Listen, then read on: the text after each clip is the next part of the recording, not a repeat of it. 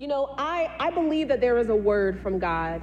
I shared it this morning, but how many of you know that there is a different anointing on the same message? Amen. So I'm going to ask you to stand with me because I'm going to jump right into this text today. We're going to be reading from the book of Acts, chapter 8, beginning at verse 9. And if you don't have your Bible, that's okay. I have it on the screen because I'm going to be reading from the Amplified translation because there is some texture in this translation that I believe is very important for what God wants to say to us today. So the word of God reads, "But there was a certain man called Simon who previously practiced sorcery in the city and astonished the people of Samaria, claiming that he was someone great, to whom they all gave heed from the least to the greatest, saying, 'This man is the great power of God.' And they heeded him because he had astonished them with his sorceries for a long time." I want to make sure that my remote is working because I want you to be able to follow with me. There we go. "And they heeded him because he had astonished them with his sorceries for a long time. But," say but, "when they believed Philip as he preached the things concerning the kingdom of God and the name of Jesus Christ, both men and women were baptized. Then Simon himself also believed. And when he was baptized, he continued with Philip and was amazed, seeing the miracles and signs which were done. Now, when the apostles who were at Jerusalem heard that Samaria had received the word of God, they sent Peter and John to them, who, when they had come down, prayed for them that they might receive the Holy Spirit. For as yet he had fallen upon none of them. They had only been baptized in the name of the Lord Jesus. Then they laid hands on them and they received the Holy Spirit. And when Simon saw that through the laying on of the apostles' hands the Holy Spirit was given, he offered them money, saying, 'Give me this power also, that anyone on whom I lay hands may receive the Holy Spirit.' But Peter said to him, 'Your money perish with you, because you thought that the gift of God could be purchased with money. You have neither part nor portion in this matter, for your heart is not right in the sight of God. Repent, therefore, of this your wickedness, and pray God if perhaps the thought of your heart may be forgiven you.'" Last verse 23, "For I see that you are poisoned by bitterness and bound by iniquity." Heavenly Father, God, we come to you today as a people in need of a word, God. We need a word for us today, God, to challenge us, God, to convict us, God, to cause us to confront ourselves, God. We need your word because within your word is the opportunity for transformation. Your word declares that we are not to be conformed to this world, but we are to be transformed by the renewing of our minds. And renewing our minds begins by implanting your word within our minds, God. So I ask today that you use me as a vessel, Father. I decrease entirely. Holy Spirit, increase within me. Use my lips, God, to declare today the word that you have prepared for this house. May your will be done in Jesus' name. Amen. You may be seated in the presence of God. So I was born in the summer of 1982. And I was born to a mother who had been diagnosed with severe mental illness at a young age. When she was in the 3rd grade, she got angry and she threw a teacher down a flight of stairs, and she was expelled from school in the 3rd grade. My mother and my father had been married for about 15 years when she found out she was pregnant. Now, my mother never wanted to have children. She thought that children would be a burden. So when she found out she was pregnant with me, she cried and she was angry. She was angry at the prospect of having a child basically cramp her style. Now, my father, on the other hand, he was so elated. He was excited to finally have a child, finally get to become a father. But about 6 months into my mother's pregnancy, he started to experience severe stomach pain. And so he went to the doctor and he asked the doctor to run some tests so he can understand what was happening inside of him. And when the tests came back, he was diagnosed with terminal stomach cancer. He was given 6 months to live. Imagine that. In an instant, my father went from the height of excitement at finally having a child to the realization that he would never see me graduate, he would never walk me down the aisle, and to make matters even worse, he knew that the prospect of me being raised in a home that was stable and loving with a mother like my mom was probably not going to happen. Their marriage was very rocky, very tumultuous. It was defined by violence. My mother would get angry and she would disappear for weeks. She would throw things at walls. And so he knew that once he was gone, I would not be safe. And so imagine all of this falling on his shoulders. My father struggled very, very hard. He fought very hard. And even though he was only given 6 months to live, he actually lived until 2 months shy of my second birthday. But shortly after the funeral, my mother decided to move us away from her family and his family, following after a guy she barely knew, to Florida. Now, mind you, this guy said that he was going to take care of her, he was going to take care of me, everything would be fine. But the relationship basically blew up right after she got to Florida. And so over the course of about 2 years, my mother had a string of boyfriends, men that came in and out of her life, and as a result, in and out of my life, until finally she settled on a guy who became her live-in boyfriend. I was about 5 years old, and that's when the abuse began.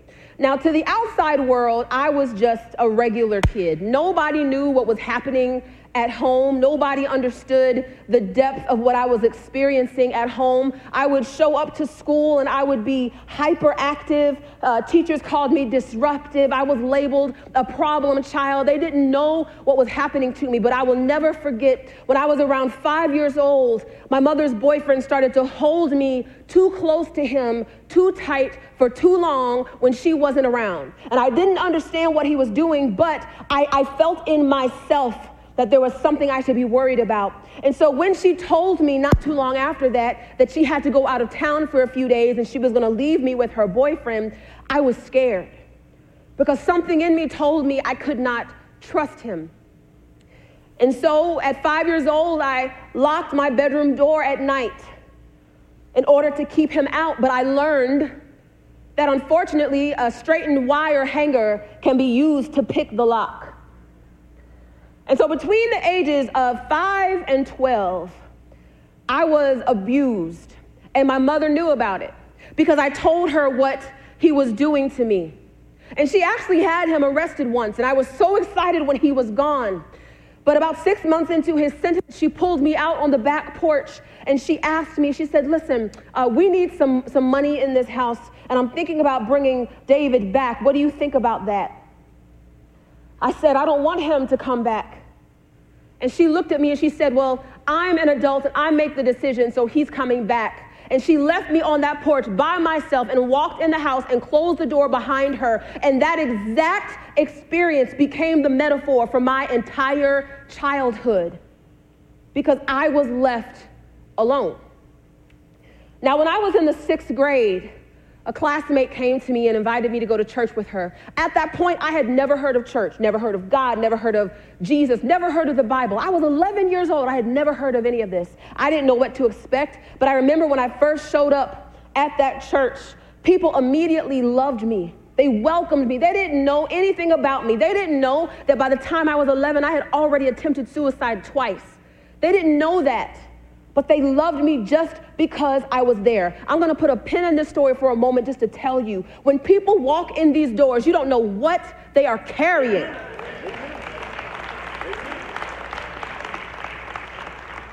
Be very careful. Sometimes we get into this mold of church, the program. Church is not a program. Church is a people. When Jesus comes back for the church, he's coming back for a people, not a building. So when you see somebody walk in and they're kind of keeping to themselves, give them a hug. Tell them good morning. Let them know that you see them. Because if it had not been for these people who didn't even know me, seeing me, I don't know where I would be. It's nothing but the love of God. These people helped me understand who I was, because the very first message that I ever heard was preached that Sunday. The preacher said, God is a father to the fatherless.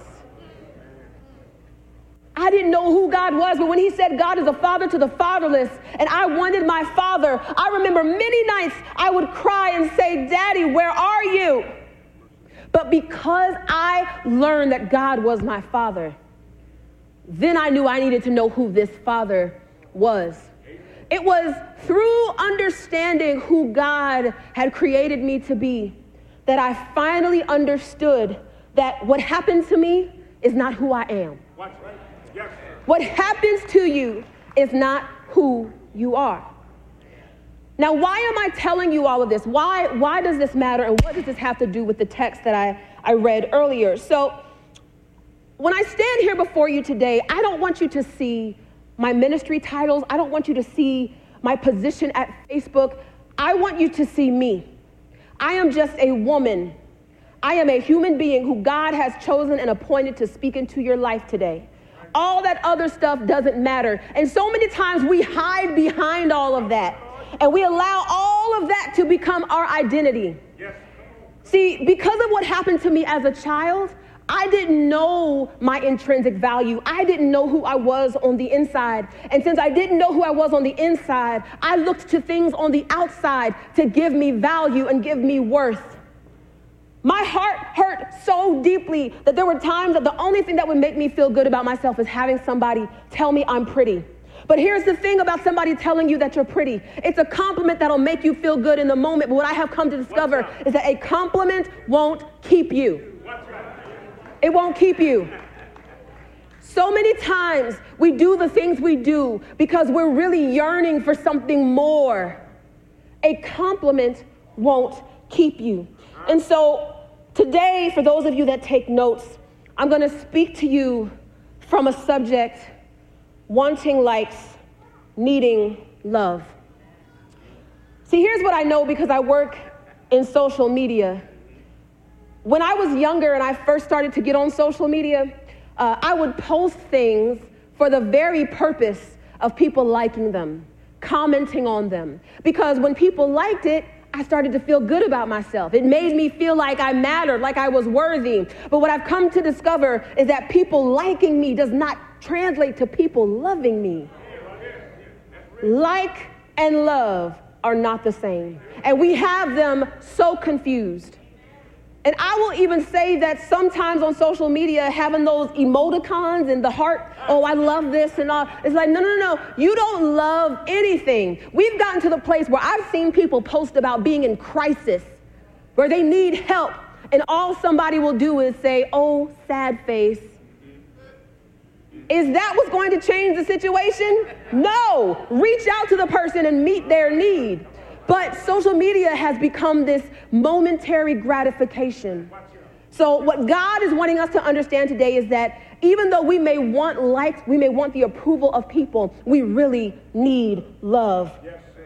God does everything perfectly. When I was speaking in Charlotte, North Carolina, I had just finished speaking. I was flying to Atlanta, and I was in the air, and I was working on something when the Holy Spirit began to speak this message to me. Now, here's what's amazing. At that moment, I didn't have a speaking engagement on my calendar that this fit for. I didn't. But I landed in Atlanta, and I turned my cell service on, and my assistant had texted me. She said, check your email. And I checked my email, and there was an invitation to speak at this conference. And the reason I'm telling you this is because even before I had this conference on my mind, the Holy Spirit had you on his mind. He knew what you needed to hear today, because there are people who look so good in here. Y'all all look so good, but your heart is broken. God wants your heart to be repaired today. And that is why I'm here. I'm not here to tickle anybody's ears. I'm here with the hope that God will repair broken hearts. And only true love can do that. Working for Facebook, I'm very keenly attuned to the impact that social media has on people. But what I want you to understand is there are people who say, oh, social media is bad. No. Social media is a vehicle. It's just a vehicle. The only power social media has is according to the heart of the driver. It's just like all of these cars out here. If you got in any one of these cars, it could either take you home or it could take you to one of the 3,000 strip clubs along the highway. It depends on what's in your heart. So the thing about social media is it's both a mask and a revealer. We can get behind a profile and we can create an image of who we are, but it also reveals the depth of our brokenness. I know of people personally who will post about all the great places they've been, all of the fancy cars they drive, all of the great food they're eating. They'll post about their luxury handbags, and they are sleeping on the couch of somebody they don't even know because they got evicted from their apartment. But they have created this fiction. And then what do? We compare our lives to the fiction. And then we start to feel inadequate. I don't want any of you, my sisters, to be so enamored with the fiction of another person's life that you forget who you are and you forget who God has created you to be. So today, when we get into our text, I'm going to actually begin at the end. I'm going to give you the last verse because that verse provides a lot of important context for what I want to share later. Verse 23 says, "For I see that you are poisoned by bitterness and bound by iniquity." First of all, Peter is probably my favorite disciple. He really is, because Peter, y'all, God is still working on me. Peter was the one who would get down with you.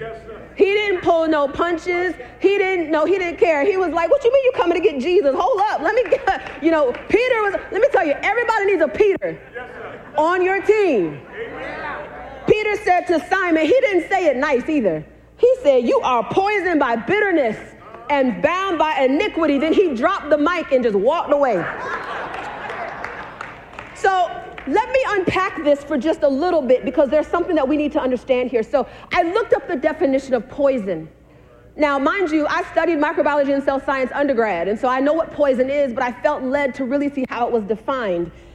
And there were several definitions of the word, but the one that I found the most interesting is a substance that inhibits the activity of another substance or the course of a reaction or a process.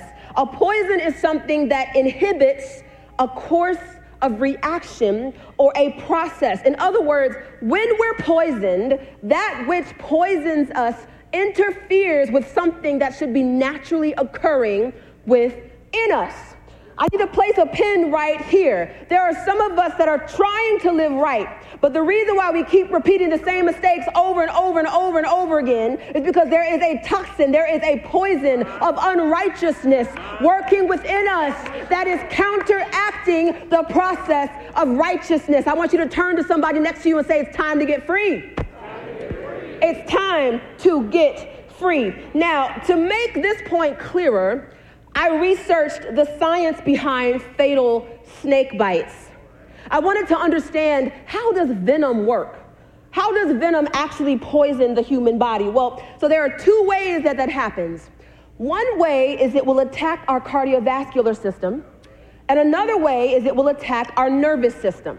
Now, our cardiovascular system is our blood, it's our heart, okay? When poison and venom attacks our cardiovascular system, it can make our blood pressure go up, it can make our blood pressure go down, it can prevent bleeding, or it can create bleeding. When it attacks our nervous system, which is our nerves, it's our muscles, it can cause paralysis. Now, the way that it attacks our nervous system is it starts at the head, it starts at the top, and then it works its way down. So that if it is left untreated, it will actually paralyze our diaphragm and you cannot breathe. So, listen, poison is serious. It's deadly. When poison is left untreated, it will kill you. Some of us sitting in here today are bitter over what someone did or did not do. And as a result of that, the righteousness of God that should be operating in your life has been tampered with. And the flow of righteousness that should be coursing throughout every spiritual vein that you have has been prevented. God is saying that today we need to get an antidote. We need an antidote to poisoning. The bitterness that is within us is causing us to fail God every single day. When Peter says in verse 23 that Simon is bound by iniquity, the word iniquity there is the Greek word adikia, which means unrighteousness of heart and life. So when we take it together, when we say you are bound, you are poisoned by bitterness and bound by iniquity, what he is saying is that the bitterness in Simon's heart created unrighteousness in his life. And so the reason why many of us keep making the same mistakes over and over again is because the root of bitterness in our heart is bringing forth the fruit of unrighteousness in our life. The only antidote to bitterness is forgiveness. Forgiveness. Hear me when I tell you what happened to me as a child. There is no way I could be standing here before you today if I had not forgiven the people who offended me. And we are walking around carrying this, thinking that we're hurting them. But let me tell you what bitterness is. Bitterness is literally drinking poison and thinking it's going to kill the other person. Bitterness is saying, well, if I just hold on to this, they're going to be sorry for what they did. No, baby, they are walking around okay with what happened. They are sleeping good at night while you are tossing and turning and your relationships aren't working. God is saying the reason why you cannot get free is because you will not forgive. It's time to get free. And how many of you know that forgiveness is a choice? We make the decision.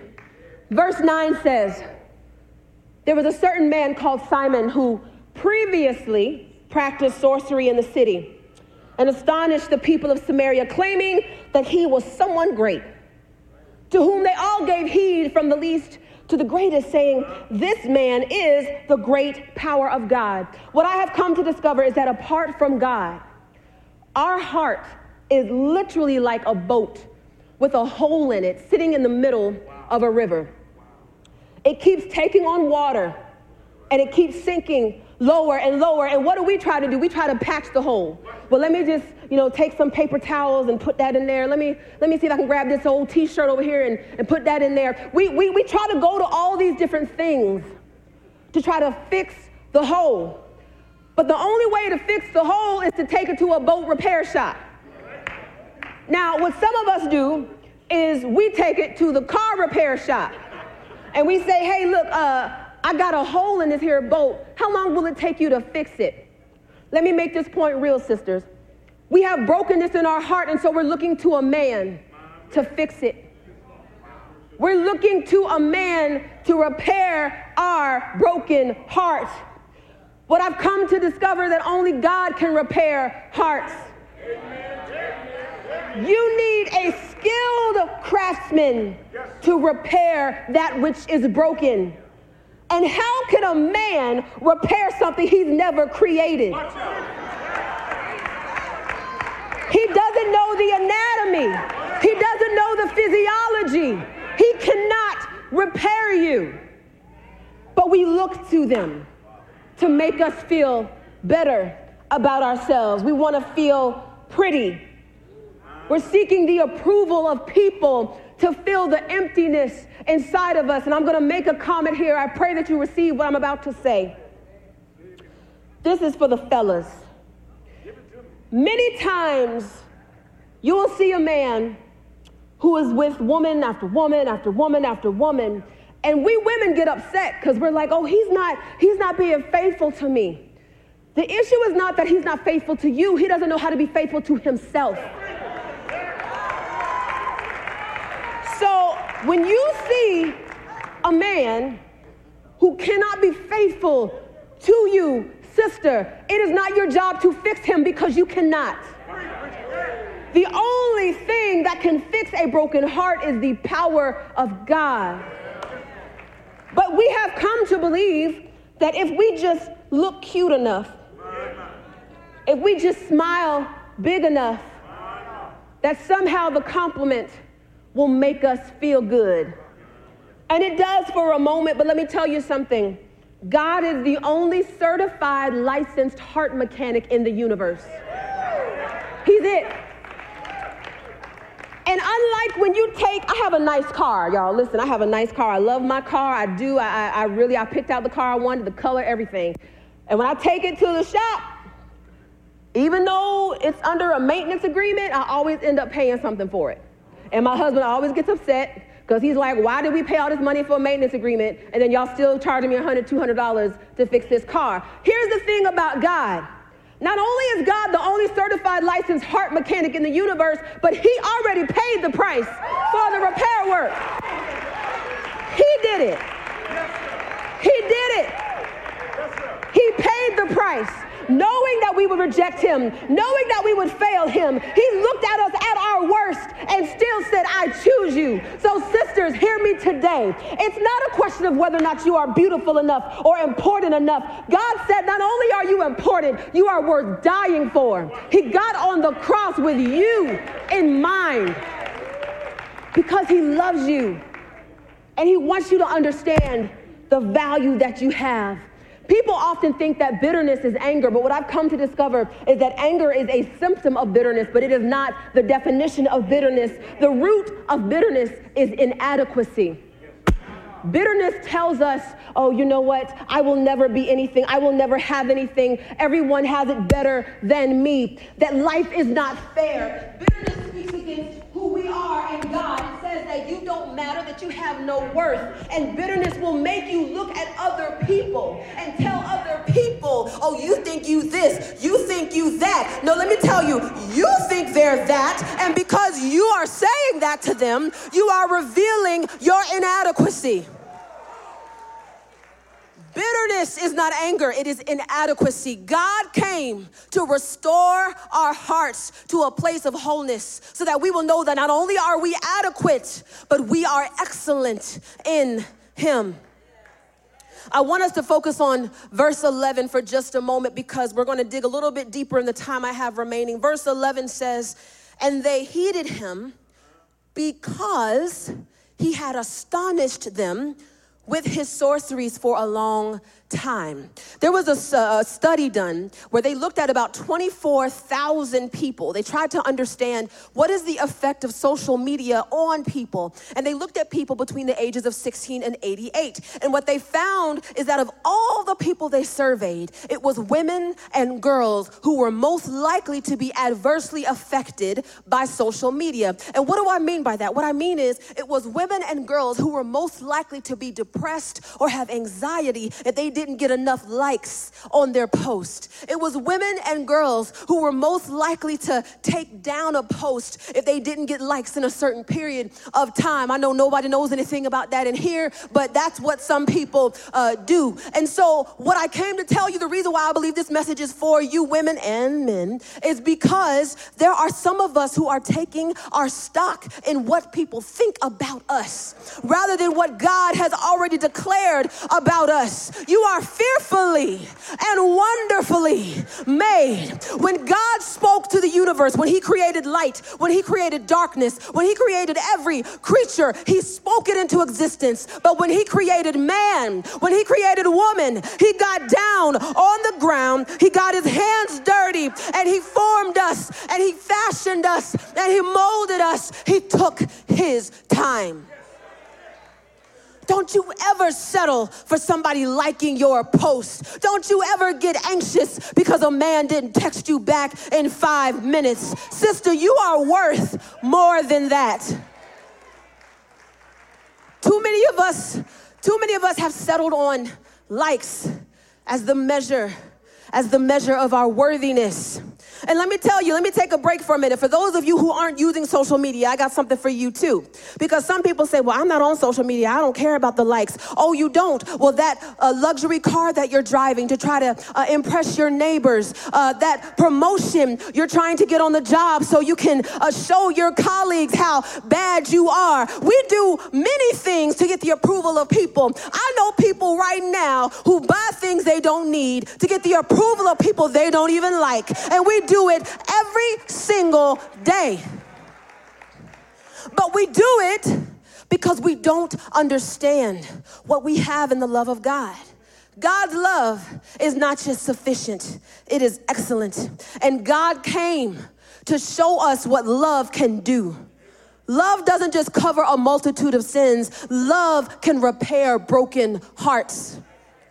If you're sitting in here today and you're thinking, well, I don't really know how God can do that for me. I've done so much. He doesn't even have me on his mind. Let me tell you, honey, God knows every tear that you cry. He knows the number of stars in the sky. And every single moment of every single day, he's watching you because he loves you. And I don't ever want you to get it twisted. He loves you. In the eyes of God, you are worth dying for. Sisters, you don't have to do anything special to be worthy. I said it in the first service and I'll say it again. Y'all saw how gorgeous this choir was? I mean, supermodels from left to right, up in all the stands, just gorgeous. But God loves you as much when you are gorgeous as he does when you wake up your eyes in the morning and your breath is as stank as it could possibly be. He loves you. And I need you to know that. There's no amount of prettifying that you have to do for God to love you anymore. There's nothing more that you can do. There's nothing more that you have to do. I want you to understand that even though the theme of this conference is I am inspired, amazing, and motivated, I just want to take a moment to declare what I am not. I want us to declare I am not a sideshow. I am not for entertainment. I am not for your viewing pleasure. The reason why people followed Simon is because they tickled their eyes and they made him laugh and he made them feel good about themselves. But no, you are not a sideshow, honey. You are not for entertainment purposes. And I'm going to say this and I want you to catch it. Your body is not on clearance for the price of a compliment. Just because somebody says you are cute doesn't mean they deserve your number. It doesn't mean they deserve to come do Netflix and chill, honey. They do not deserve anything until they put a ring on it. What they say, no ring, no ting. No ring, no ting. But we won't get there until we know who we are in God. Our heart is not for entertainment purposes. Too many of us are settling for being liked when God created us to be loved. There is a God-sized void in our heart that only he can fill.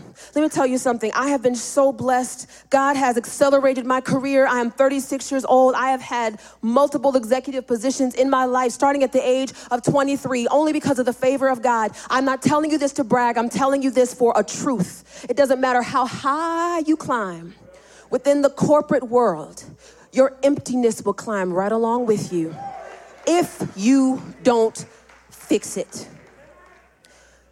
I know women who are extremely successful. I'm talking about presidents of multi-billion-dollar organizations who are single and who are with one man after the other. And they are no good and they are no account, but they're chasing after them just to be able to say that they have a man. Let me tell you something. If the man that you have is only having time for you when it's convenient for him, you don't have a man, you have a renter. He is renting you. He is renting you. It is time for us to break some lease agreements today. Break the lease agreement, honey. If you called him the other day and he hasn't called you back, we're not wasting my time. No. Break the lease agreement because you are worthy. I love verse 12 because it starts with but. When they believed Philip the things concerning the kingdom of God, men and women began to be baptized.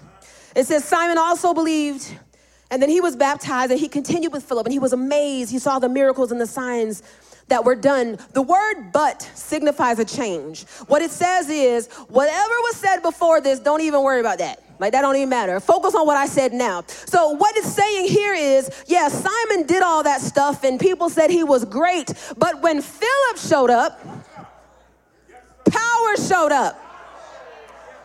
See, it didn't matter that Simon dazzled people with his tricks. Because when Philip showed up, he had the anointing. He had the Holy Ghost. He had power. He had power to deliver. He had power to set people free. All Simon could do was make people awe and ooh. But when Philip showed up, people changed. My sister, God has not called us to entertain people. God has called us to help change people. This is what we have been called to do. We have power on the inside of us. And so many times we take it lightly. If we need prayer, we want to call somebody else to pray for us. If we need something, we want to call somebody else to ask for it. When Jesus said, let that which is in me be in you also. You don't have to call anybody else for anything else because the Holy Spirit is in you, which means the power of God is in you. We don't need to amass followers and have people looking out for us all the time and trying to gauge our worth based on how many people like our posts. It doesn't matter how many followers we have if those followers are not following Jesus through us. We are meant to be vessels of victory. Here's what I want you to know. We are not fighting for victory. We are fighting from victory. We already have victory. It's already been won. We are not waiting for God to deliver us. We are not waiting for God to change us. God is waiting for us to step into deliverance. God is waiting for us to step into change because it's already happened. It's already happened. A little bit longer, and when Simon saw that through the laying on of hands, the Holy Spirit was given, he offered them money. He said, give me this power also that anyone on whom I lay hands may receive the Holy Spirit. If you remember in verse 9, it said that Simon previously practiced sorcery. I thought that was an interesting word, and it's funny because somehow I read through that scripture at least 10 times without ever capturing the word previously. But when God brought that to my attention, I realized, wait a minute. So Simon wasn't practicing sorcery here. He had already stopped. There was a point at which he had stopped. But the reason why he was asking to buy the power to give people the Holy Spirit is because he wanted people to think he was great. It wasn't about giving people the Holy Spirit so they would be changed and delivered and set free. He said, I want to have this power also so that anyone on whom I lay my hands may receive the Holy Spirit. Practicing sorcery may have ended, but his need of approval from people for practicing sorcery never ended. So what does that mean for you and I? What that means is we can stop practicing sin, but still have the ramifications of needing approval for the sin that we practiced. This is why we have to get free. This is why we have to get delivered. God did not just come so that we can rest in the likes of people. God came so that we would experience love. Unconditional, life-changing, earth-shattering love. That is who our God is. We need a heart transplant, y'all. We don't need people's approval. We need salvation. We need deliverance. We need deliverance from our own insecurities. And the power of God is here today to restore you to a fullness of who you are in God. I'm going to tell you something that God revealed to me in the creation story. When Adam and Eve fell from grace, the question of did they die has been just been part of a conversation for many years in theology. Well, what does that mean? They didn't physically die. What does it mean? I believe that when they died, they lost their sense of identity. And so they began to see everything else, the land, their children, their spouse. They began to see everything else as I need these things in order to matter. And that continues today. We look at our job and we look at our house and we look at our cars and we look at our children and we look at our family, and that's where we take our worth from. But what God is saying is within me, you are fully sufficient. So I want to leave you with a few thoughts. You don't need the approval of people because your worth was established on the cross.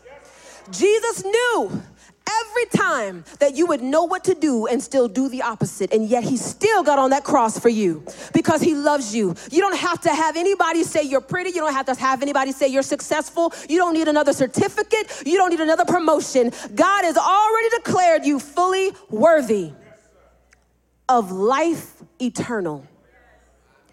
I see in the church that so many times we get hung up on titles. We get hung up on positions. And what I've come to discover is the reason for that is because we don't know who we are really. And so we need the title and we need the position in order to feel like we got something. But baby, you got something if they just call you Nona. And I'm okay with that. Hey, Sister Nona, amen. Hey. Lady Nona, Minister Nona, whoever Nona, I'm just Nona. I'm a child of God. And when we get to the place that we don't flinch and we don't feel weird when somebody doesn't call us a title, then we'll be arrived. Amen. Our worth was established on the cross. Secondly, it's not about leading people to follow us. We have to lead people to follow Jesus. To Jesus. There are many people who may like what you wear, but the question is, do they like who you serve? Do they know who you serve? Because that is what God has called us to do, is to lead people to the cross. And here's the last thing I want you to know. If you are here today and you're saying, you know what, I haven't been in church in a while, or man, I don't know if God could possibly love me because of whatever it is that I've done. I came here just to tell you, one, you can't afford God's love. The price is too high. The price for God's love was giving his only begotten son for you. But he felt like you were worth it. You can't pay for it, but the debt has already been paid. And because the debt has been paid, I need you to not get so hung up on likes that you overlook the love that God has for you. Bow your heads with me if you would. God, we thank you. We thank you for your word today, Father. We thank you for calling us all back to a place of wholeness. Your desire is that we would not take our worth from anything on the outside, but that we would know that within ourselves, there is nothing more that we could do. There is no other place that we could go. There is nothing that we could say that would make us any more worthy of you. My prayer today, God, is that if there's anyone within the sound of my voice, within these four walls, God, that does not know you, anyone even watching on the live stream, God, that does not know you, I pray that this opportunity we have here would not go untaken, God. You are extending an opportunity for us to know you as Lord and Savior. You're extending an opportunity for us to return to a place of wholeness. The hearts within us that are broken need to be repaired. And God, you are saying today, my shop is open. I thank you, Jesus, for what you're going to do in this hour. And I thank you, God, that you love us enough to not let us settle for just being liked and not just having the approval of men. In Jesus' name, I pray. Amen. Thank you, Jesus.